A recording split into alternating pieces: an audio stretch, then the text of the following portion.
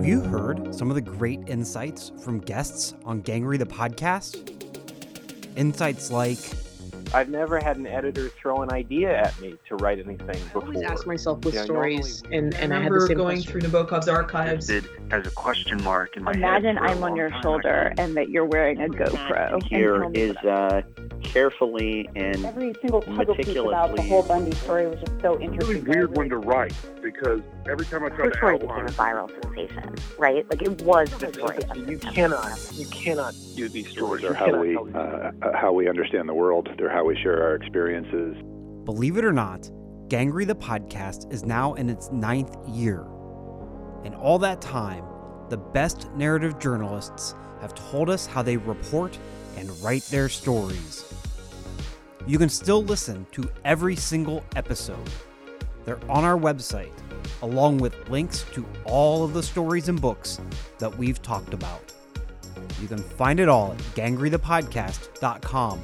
That's GANGREY, thepodcast.com. Thanks for listening.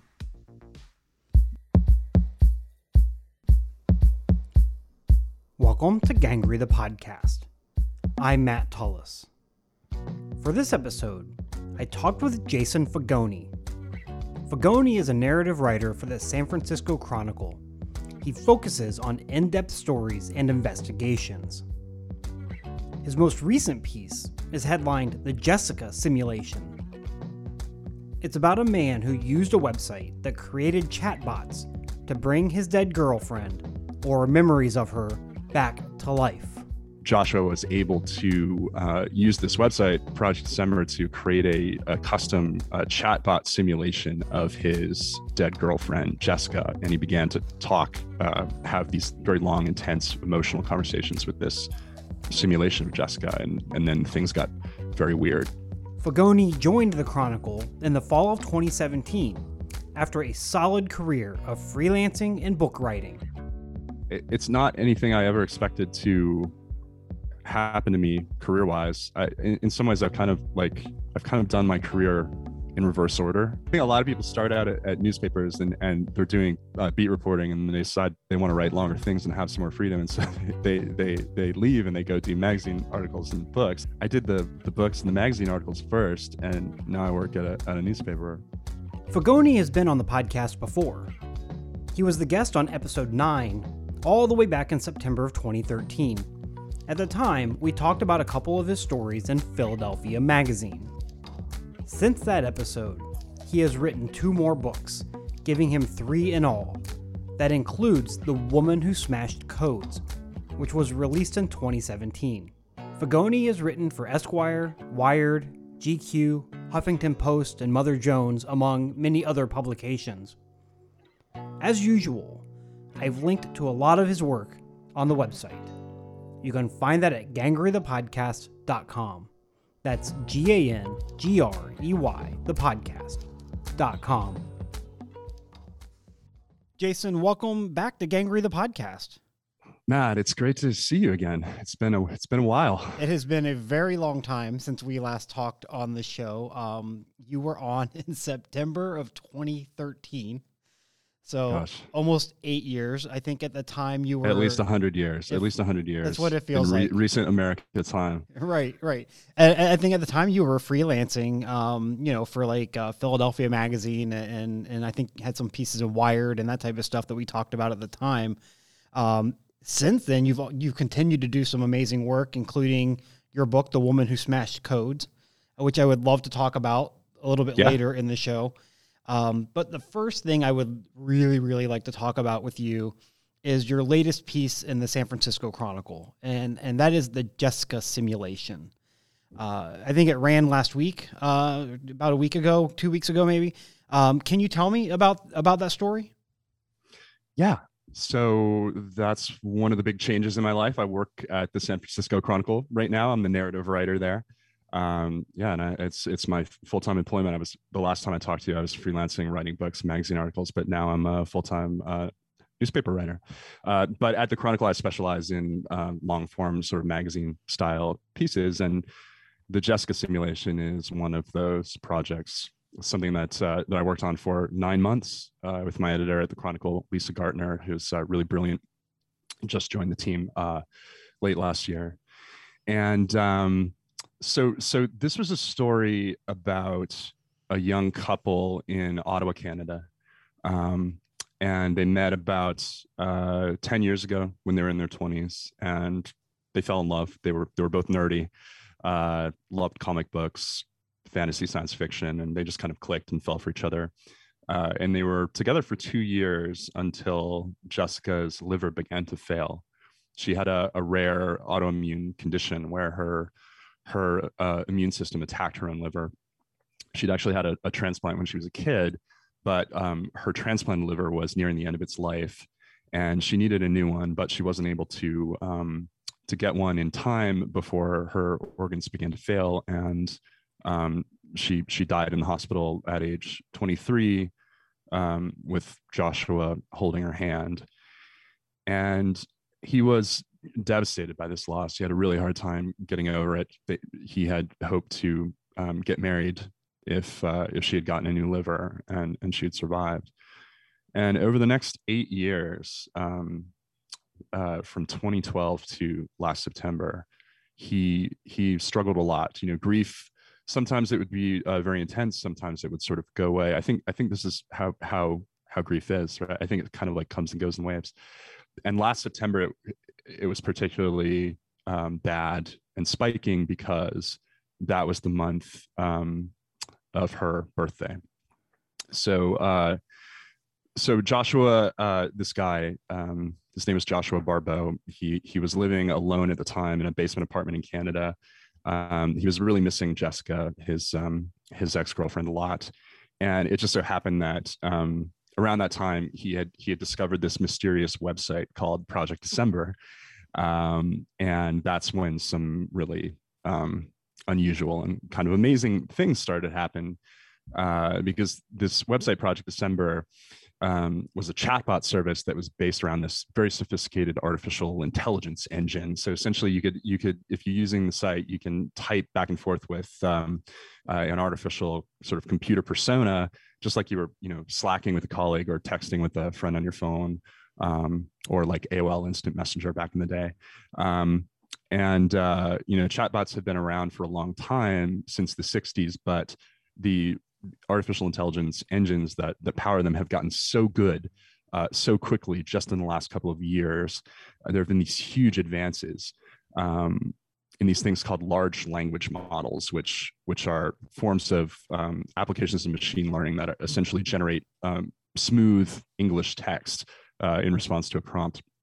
And these engines have gotten so good at generating English that seems like it was written by a human, that Joshua was able to use this website, Project December, to create a custom chatbot simulation of his dead girlfriend, Jessica. And he began to have these very long, intense, emotional conversations with this simulation of Jessica. And then things got very weird. And that's what the story is about, is sort of what it meant to him and how it changed him. Right. It really reminds me of an episode of Black Mirror, which it's the same thing. The episode's called Be Right Back, and it starts with the type of technology that shows up in the story that you're writing about. And it's a woman whose husband dies, and she uploads emails that he had sent. Right. And then it generates someone that she chats back and forth with, and it goes on a slippery slope from there. Which is, it's really, really interesting, but also really, really frightening. How did you hear about Joshua in the first place?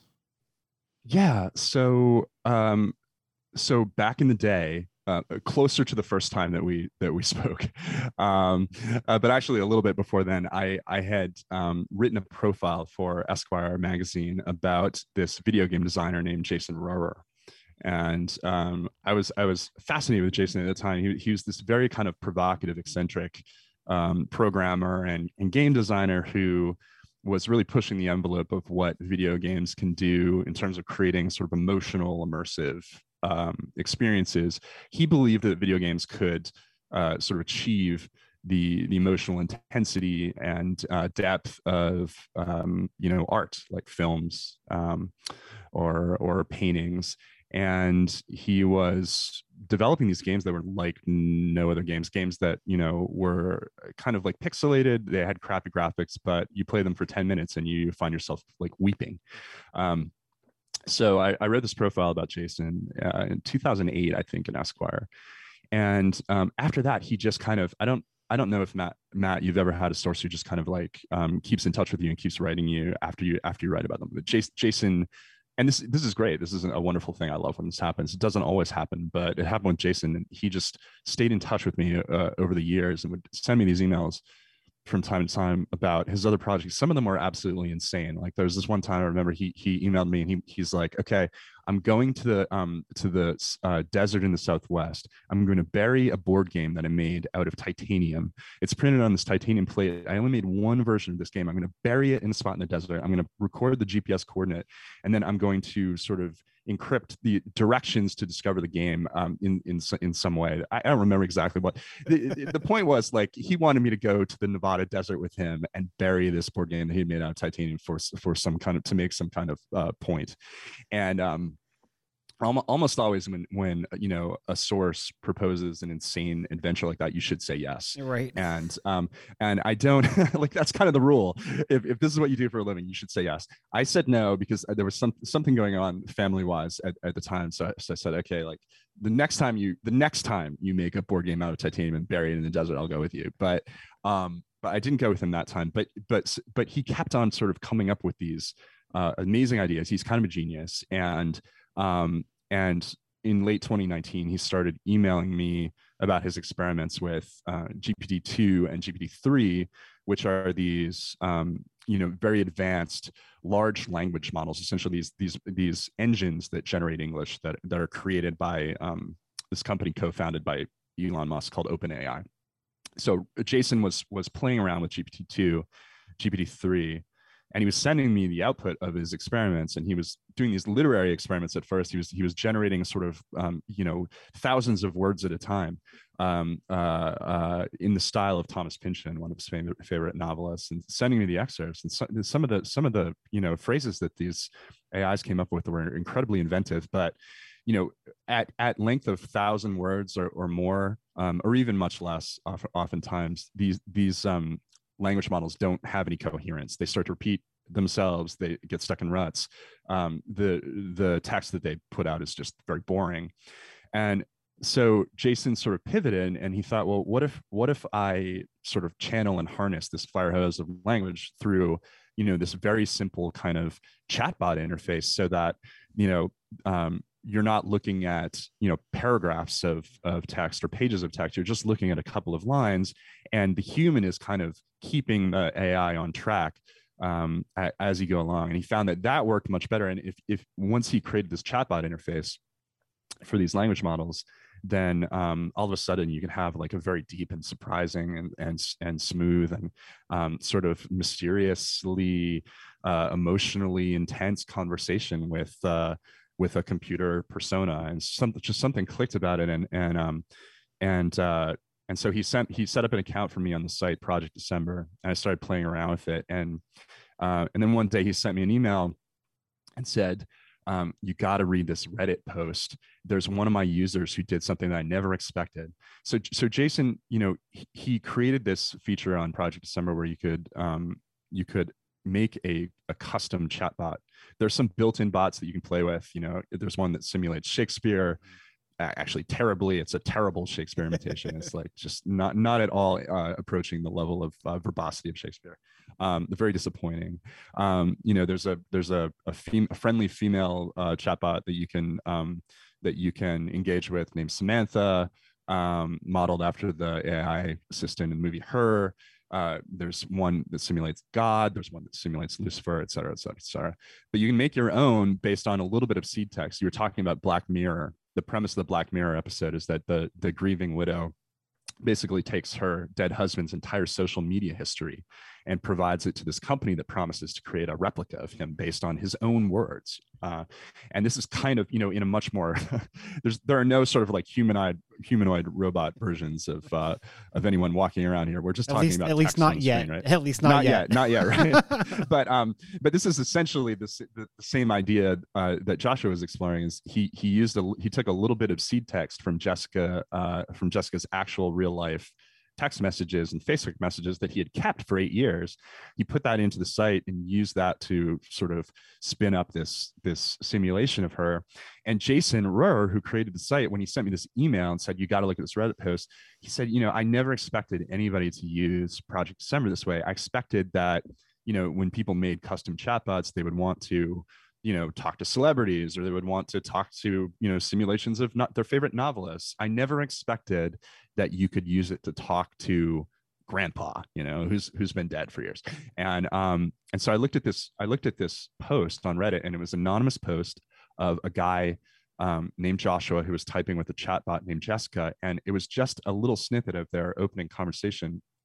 It was like, 2 or 3% of the entire conversation. I would learn later, but that opening passage of their conversation was so remarkably kind of I don't know, how would you describe it? Like just compelling, kind of heartbreaking,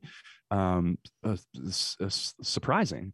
And a lot of people who read it had the same reaction. But I thought, well, I wonder if this isn't some kind of a hoax, if this isn't, a guy who's inventing this conversation that never happened, if these people actually exist, if Joshua is real, if Jessica is real, if she really did die, if all of this is true, then this could be a really interesting story. And so I reached out to him through Reddit, and we ended up talking and having, hours and hours of conversations over the next several months. And then he shared, much, much longer and more extensive versions of his conversations with this Jessica simulation with me. And that was the basis for this story. Yeah, I was going to ask, like, how did you reach out to him the first time, and what was that like? Because in some ways, he seems like someone who might not want to be front and center like this, but I could be entirely wrong. Yeah, so he was reluctant at first for a couple of reasons. I think one is that he didn't want to be perceived as someone who was exploiting Jessica's memory in any way, right? The conversations were very intensely personal and emotional. I think he was a little bit worried about his privacy, and also worried about Jessica's privacy, right? Because this is one of the kind of moral or ethical questions that's raised by this technology, simulating conversations with the dead. They're not around to give their consent, right? And this is one of the reactions that people online have had to the story. A pretty common reaction that I've seen is, "This is really freaky, and please, when I die, nobody make a chatbot version of me," right? Like, if you bring me back as a chatbot, I will come back and haunt you. That's not something I would ever want. And I understand that reaction. That's a totally legit reaction, right? So I think he was worried about some of these things. He was a little bit worried what her family would think if he talked about, his conversations in depth. Because again, when he posted on Reddit, it was just a small piece of the conversations he'd been having with this simulation, and he had anonymized it. So what I was proposing was, I want to do a legitimate story. I want this to be all accurate, all fact checked. I want to, I want to use your name or her name. I want to talk to, people, her family, people that she knew. Like this all, I want this all be, I want to write a real story about this. So I think I ended up convincing him that I was serious. And I think that he ended up believing that there was some potentially, good result that could come from the story if it made other grieving people aware that there was potentially this new tool that could help them kind of work through their grief, confront their emotions, find some sense of peace or closure over the death of a loved one. And I also think that Joshua ultimately just felt like he was, by talking about Jessica and by sharing these pieces of these simulated conversations, or real conversations he had with a simulated version of her, that he was, propagating her memory and preserving her memory. He was sharing what was special about Jessica, what was amazing about her with the world, by talking about, you know, not just his relationship with her in real life, but by sharing these conversations that he was having with a simulated version of her that was in some way based on her authentic real life voice, because he had used some of her real text messages to spin up the bot in the first place. So I think in the end, he believed that he was doing the right thing by talking about this, and I'm really glad that he did, because I think that the story has you know, it's touched a nerve with a lot of people, and I think that you know, like me, I mean, I had no idea that the technology had gotten to this point before I started looking into the story. And I think a lot of people who are reading these transcripts are having the same reaction. And so there's some kind of conversation that's happening around this technology now that wasn't happening before. And I feel really good about that. Yeah. One thing that I really loved about the story is the fact that in many ways, Jessica, or at least the memory of Jessica, is brought to life for a lot of people who never even knew or had who she was, right? And so in a lot of ways, because we do learn about her and everything that she had went through. Obviously, you talked with her family. What were they like? Were they interested in telling her story? Yeah, they're wonderful people. They didn't quite know what to make of all of this AI stuff, and they had, I think, very mixed feelings about Joshua's decision to, you know, simulate Jessica on this chatbot site. So, you know, Jessica's mother, Karen, said she was curious about it, but she never read the Reddit post or that little piece of transcript that Joshua had uploaded of his first conversation, even though she could have. She avoided it. And I asked her why, and she said, well, I just know that it's not her. You know, at the end of the day, I know that this isn't real. I know this isn't her. So for Karen, for Jessica's mother, to read a transcript of this false version of Jessica, you know, it had no interest for her, and maybe would interfere with her memory of the real Jessica in some way that would be unpleasant. I don't know.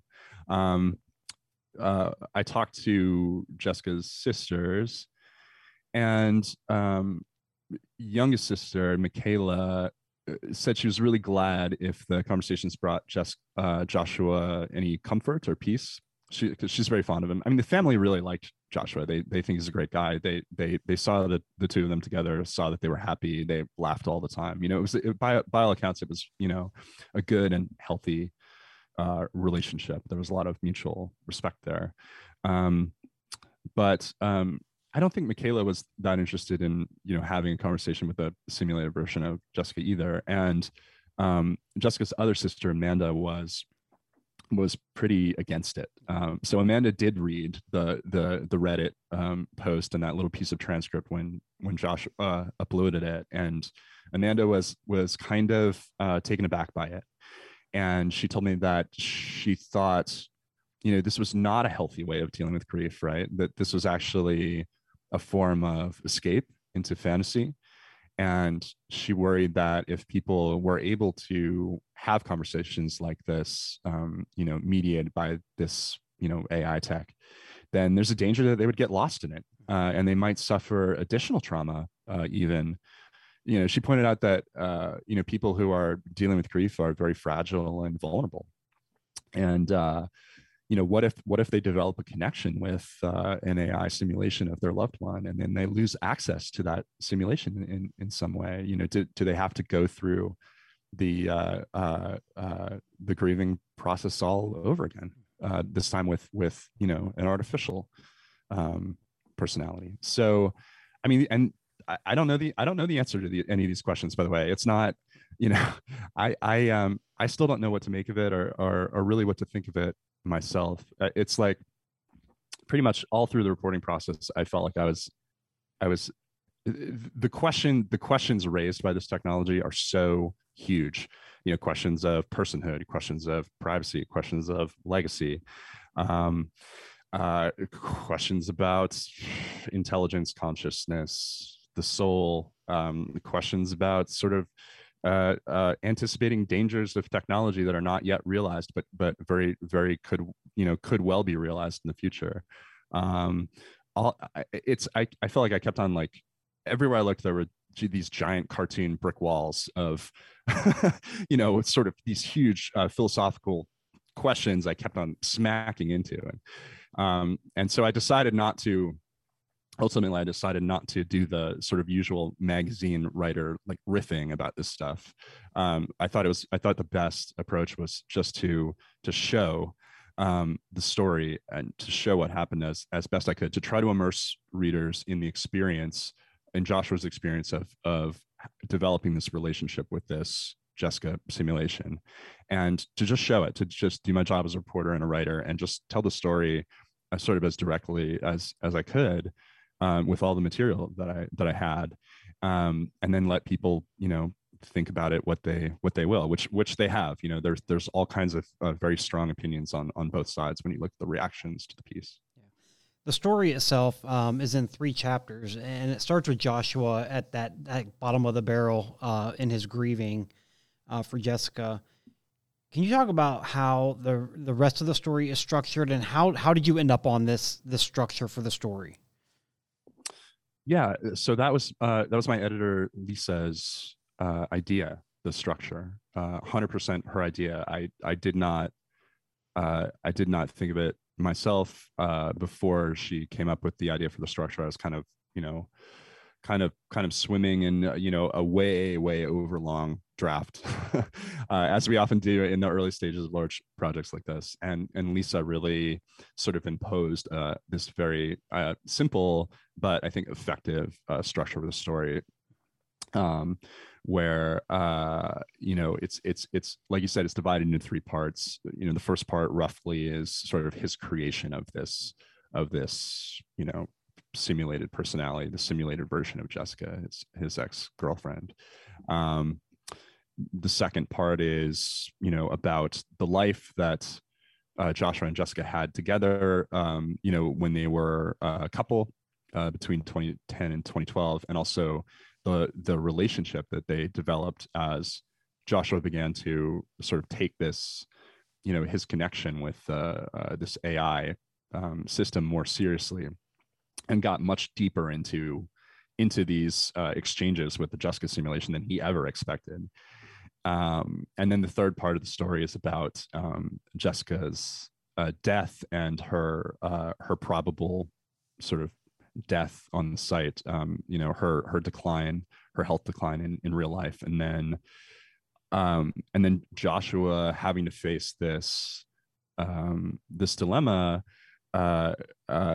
which is that the bots on Project December are mortal, essentially. They're, the Jason who created the site imposed this artificial limitation on the amount of time that people can chat with custom bots that they create. He did it for a practical reason. It just is for the same reason that, in an arcade, you only get a certain number of lives for the quarter that you put into the box, it's because it costs money to run the arcade, electricity and rent and everything. And it costs Jason money every month to pay for the, cloud compute cycles that are required by these large language models, which are really, really, firepower hungry. They need a lot of computing power to run, and he pays for that through cloud computing services, and it costs money. So he didn't want to lose money running the site. So he made sure that all of the bots would essentially have like a battery that would count down from 100 depending on how many sort of credits you put into the bot in the beginning. And he also injected this sort of other human quality into the bots when he created the site, which is that he made them all unique. It seems like naively, since it's just a computer persona, it seems like you ought to be able to spin up any custom chatbot again and again and again. It dies, you just make another one, you put in the same seed text as before, you start to have a very similar kind of conversation. But that's not actually how Project December works, because there's this randomness parameter that is part of GPT-3. And Jason decided that he wanted a little bit of randomness. He wanted a little bit of chaos in the site. He wanted a little bit of unpredictability. And so it basically means that every instance of every chatbot is unique. And from Joshua's point of view, not only was this Jessica simulation mortal and going to, die at some point on the site, he wouldn't be able to talk to her anymore, but he also wouldn't be able to recreate her, just respawn her like in a video game, because the next version of Jessica might be substantially different. The version of Jessica that he was having this magical experience with was, friendly, warm, loving, sweet, praising him, kind of an idealized version of Jessica. But the next version of Jessica could get mad at him, or could scold him, or could say things that are really upsetting for a grieving person to hear. And he wouldn't want that anyway. So Joshua ultimately decided that he wasn't even going to try to create another Jessica chatbot after this one died. He was just going to try to preserve and conserve her remaining life, so that he didn't spend it all down to the point where she would appear to die on the screen. Yeah. Did you to land on this structure? How much revision work did you have to do? Oh gosh, a lot. Yeah, I mean, I think there's something like 4 pretty distinct versions of the story, drafts of the story, in the sense that there are different documents like V1, V2, V3, V4. But as you know, within each document, there are all kinds of revisions that you make. So it's hard to. I never quite know how to count the number of versions, right? Because it's all kind of it's all sort of in progress all the time. But yeah, I mean, I would say that there are several pretty substantially different, versions of the story. But as we went along, it got sort of carved and honed to this kind of like a 3-act structure. Is this one of the bigger pieces that you've done now that you're at the San Francisco Chronicle, or at least maybe one of the ones that have generated the most kind of, I guess, buzz? Yeah, I would say of the long narrative pieces I've done at the Chronicle, this is the one that has connected with the most people, resonated the most, sparked the most sort of intense and interesting discussions.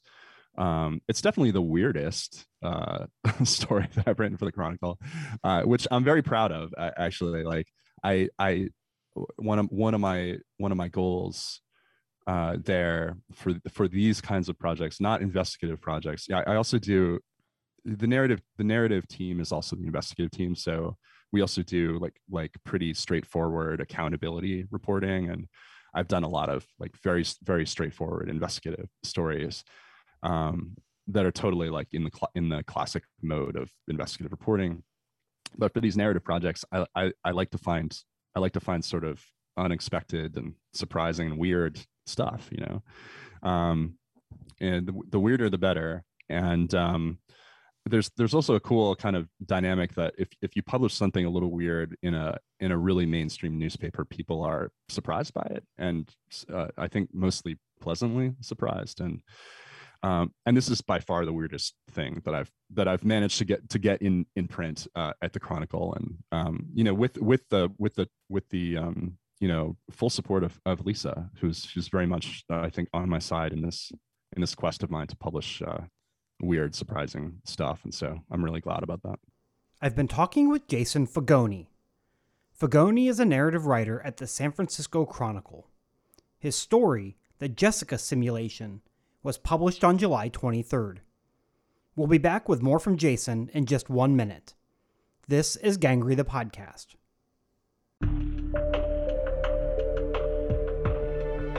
Gangry the Podcast is brought to you by the Digital Journalism and Sports Media programs at Fairfield University. Digital journalism is designed to provide students with the skills, knowledge, and experience needed to succeed in today's quickly changing media world. Students take courses in everything from big data storytelling to podcasting to narrative journalism and more. Sports media is a new major that prepares students to work anywhere sports-related content is produced. Students take courses in journalism and broadcast communication. They can also take courses in public relations, film, and more. To learn more about the digital journalism and sports media programs, visit www.fairfield.edu.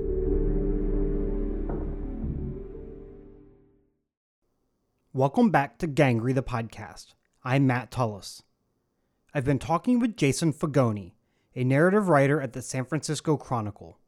He's also the author of 3 books, including The Woman Who Smashed Codes.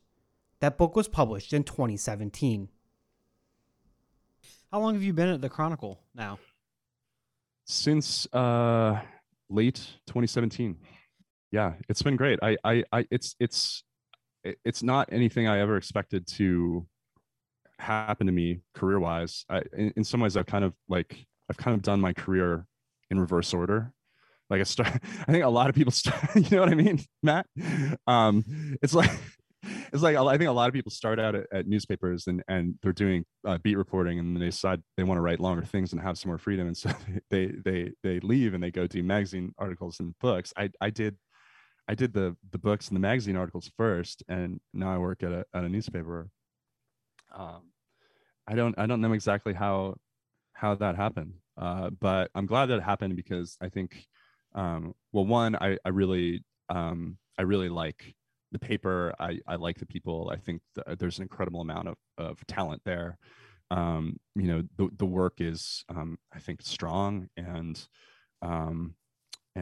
like consistently important, and I've learned a lot.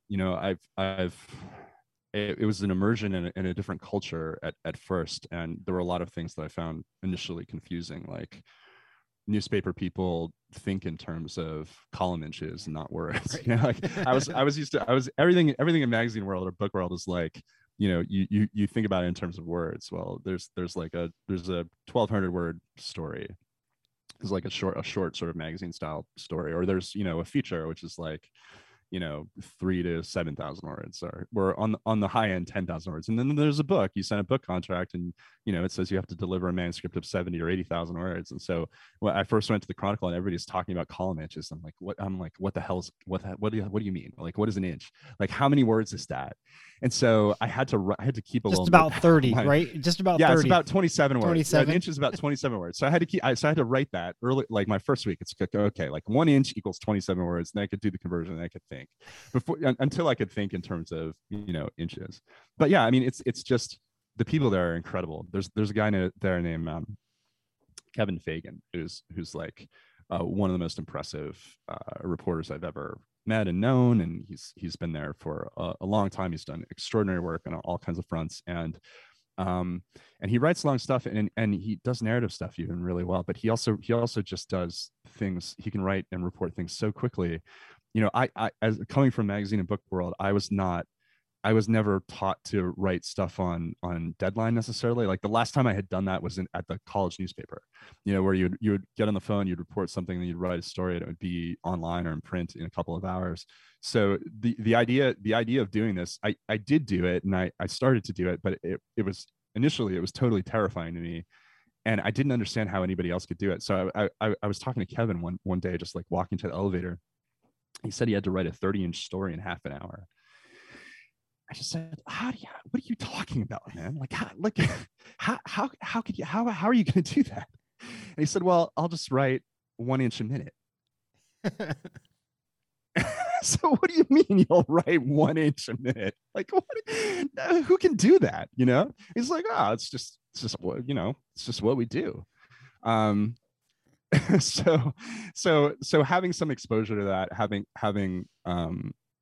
to do that has helped me kind of like work a different muscle, and in some ways sort of become less precious about my own writing in ways that I think have been really, really useful and good for me. I mean, that was my life about 13 years ago, the inch a minute, and I don't think I could do that anymore. I think so like it is kind of a muscle, right? Like you either use it or you lose it. Yeah, it's atrophied on me, so it's gone. But I have no doubt, Matt, that if you were sort of put back into that environment and you had to write stuff on deadline, then you would, it would be like you'd be back in it, Maybe, but I don't think it'd be any good. So, I mean, it is really these major metro newspapers are immense, I mean, less immense than they used to be, certainly, but they are like these wonderful machines. And there are certain things that are super important for the media to do that these newspapers just do better than anything out there, and they do it consistently, and they do it so well. Like, it's incredible every wildfire season to watch the machine spin up and begin to get news out to people about what's burning and where and what is and why. And it's not just the breaking news aspect of wildfires and all of the safety concerns that people have when they're reading the paper, but it's the paper also has reporters who do the longer term stuff and ask why, and do investigative reports on institutions and companies that are failing people and making the wildfires worse. And there's a whole team of environmental reporters who talk about the drought and climate and how that feeds into the wildfires. And it's a remarkable thing to really watch. I'm not involved in the wildfire reporting, so I can look at it from a distance and just kind of marvel at it as a spectator. But it really is, I don't know, to be on the inside of a paper like that, that's really firing on a lot of cylinders, has been a very cool experience for me. Like I said at the very beginning of the episode, it has been almost 8 years since we talked last. You were the 9th guest on this podcast. Wow. And now you're going to be the 97th guest. This is episode 97, which still blows my mind every once in a while. Your book Ingenious came out just a couple months after we talked on the podcast. And then about 4 years ago, your book, The Woman Who Smashed Codes, came out. And I wish we could have done a show when that book came out, but your book came out about a month after my book came out. And so everything I was doing at the time was like nonstop. Let's talk about my own book. Promo stuff. So I wasn't doing a lot of episodes back then. But I love that book a great deal. And I was hoping at the very least we can talk briefly about The Woman Who Smashed Codes. So can you tell me a little bit about that book and what all, is there anything happening with it even 4 years later? Yes. The Woman Who Smashed Codes, it's about a woman named Elizabeth Friedman, who's one of the most impressive, sort of brilliant code breakers who ever lived. She was a code-breaking Quaker poet who helped to invent a new science of codes and ciphers in America. She used her puzzle-solving abilities to hunt gangsters during Prohibition. She testified against some of Al Capone's men in open court. They wanted to kill her. She had U.S. Secret Service protection. She was like a secret weapon of the U.S. government for years and years. She also used her code-breaking abilities to help America during both World Wars. And in World War II, she and the code-breaking unit that she built, that she ran, ended up pursuing a set of Nazi spies who were operating in South America at the behest of the FBI, J. Edgar Hoover's FBI, who had no ability to track these guys, had no code breaking expertise. And so they relied on Elizabeth Friedman, relied on her and her team to intercept the secret messages that these Nazi spies were sending, break the codes, figure out what they were saying to each other, and then use that information to go catch the bad guys and destroy the spy ring, which she successfully did. As sort of like a mother of two. And then after the war, J. Edgar Hoover took credit for all the work that she had done and essentially erased her legacy and sort of deleted her from history. And so this incredible story of this code-breaking Quaker poet who, helped win World War II, was never known, was never told, and I sort of found a little breadcrumb, and I followed the trail of breadcrumbs, and I ended up finding this whole trove of records and documents, and I used it to write this book. That was obviously that's a book that relied so much on archives. And I didn't know, had you done much archival work in some of your freelance or other work before that, or was this the first time you really like dove headfirst into archival material? No, this was my first immersion in that world, and I knew very little about it when I started out, and it was so enjoyable. I miss it a lot, actually, because I think when I started, I had this mistaken kind of conception that most of the world's information is on Google. I feel so stupid saying that now. Or if not on Google, was at least text searchable on any number of sort of, databases, right? But the fact is that there's still an enormous amount of, there's all kinds of treasures that are only available in the special collections of libraries, and archivists know about them and librarians know about them, and these are wonderful people, these are heroes, but it's not necessarily text searchable. You actually have to go there and look at the records, look at the letters, get your hands on them. And so that's what I did, and that's what I loved, because it really is like, you feel like a detective, you feel like Sherlock Holmes. You're chasing pieces of paper through multiple libraries and making connections. And there were a couple of moments when I was in a library doing research, and I found something. I just wanted to scream. I was so happy. I was so proud of myself and so delighted at what I was seeing. And then I remember that I was in a library and people are there, researching genealogical stuff and military stuff. You can't scream, but yeah, that part of it was my favorite. It was just intensely enjoyable. And I don't know, my next book project, I hope I find something like that where I can get back into the archives, because it was just it was purely pleasure, not the writing part of it. Like, the writing is difficult always and never seems to get easier, but the detective part of it, I uncomplicatedly loved. I was going to ask you, and it seems like you kind of answered that, but are you going to do another book at some point in time?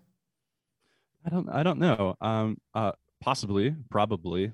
I don't have an idea right now that I'm pursuing, and I don't have a book contract.